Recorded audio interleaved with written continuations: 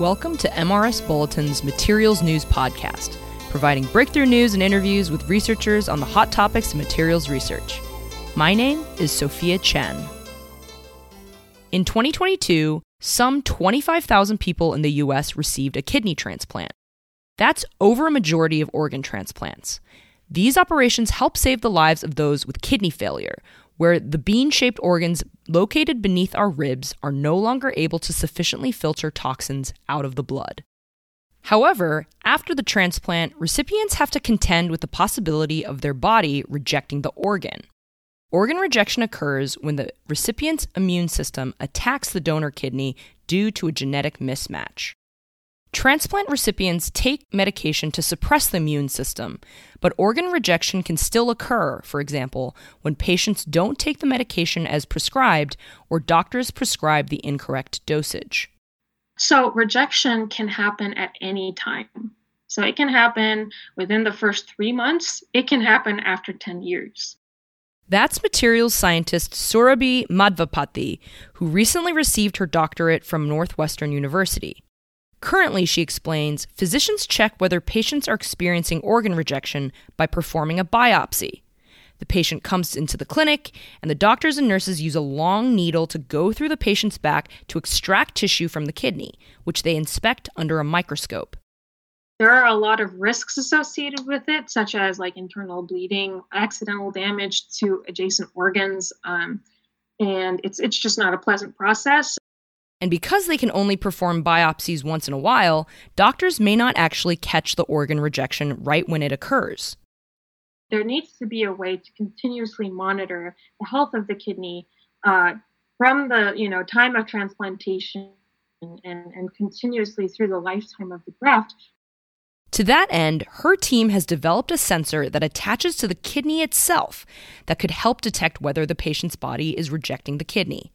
They've tested the sensor in rats.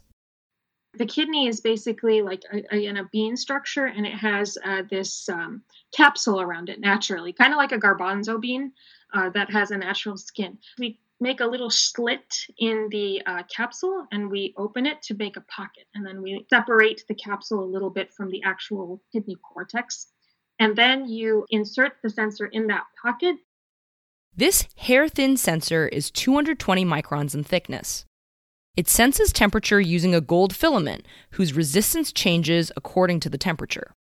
Madhvapati encased the sensor in a rigid inert polymer, polyamide, which she patterned to make it stretchable. The outside of the sensor is a soft silicone, so that it did not elicit any foreign body response from the kidney.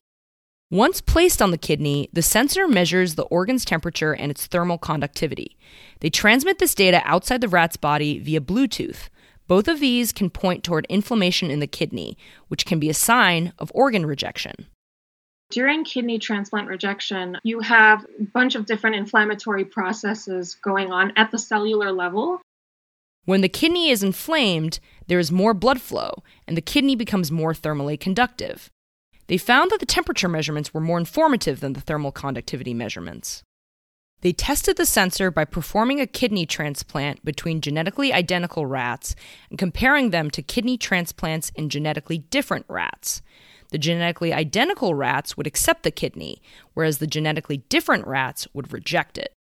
They were able to measure an increase in thermal conductivity in the kidney when it became inflamed and was being rejected.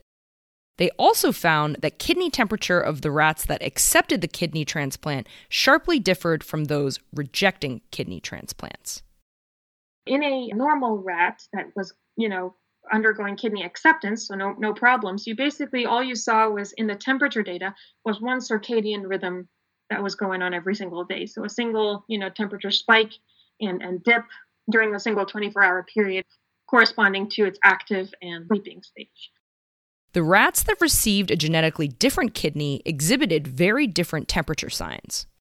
It never even developed a circadian rhythm. We saw that they all kind of had this inflection point and a hump-like feature. So an increase and a decrease, then the temperature tanked. And the animal was visibly looking, very sick. It was just not going to make it at that point.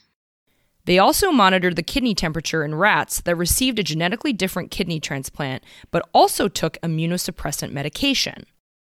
In the case where they were medicated, we saw even another feature. So it did develop a circadian rhythm, but it also developed these higher frequency rhythms. So instead of just one peak and trough per day, we started seeing a double hump-like feature. So these are called ultradian rhythms. They occur on higher frequencies than your circadian rhythm. It's particularly significant that the temperature measurements looked abnormal well before the animals started behaving like they were ill, she says. This could mean they could catch organ rejection before the patient starts to feel sick. The team is working to investigate the sensor's use in larger animals. They are now testing the sensor in pig models, says Madhvapati. This work was published in a recent issue of Science. My name is Sophia Chen from the Materials Research Society.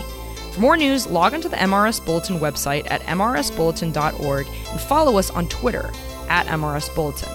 Don't miss the next episode of MRS Bulletin Materials News. Subscribe now. Thank you for listening.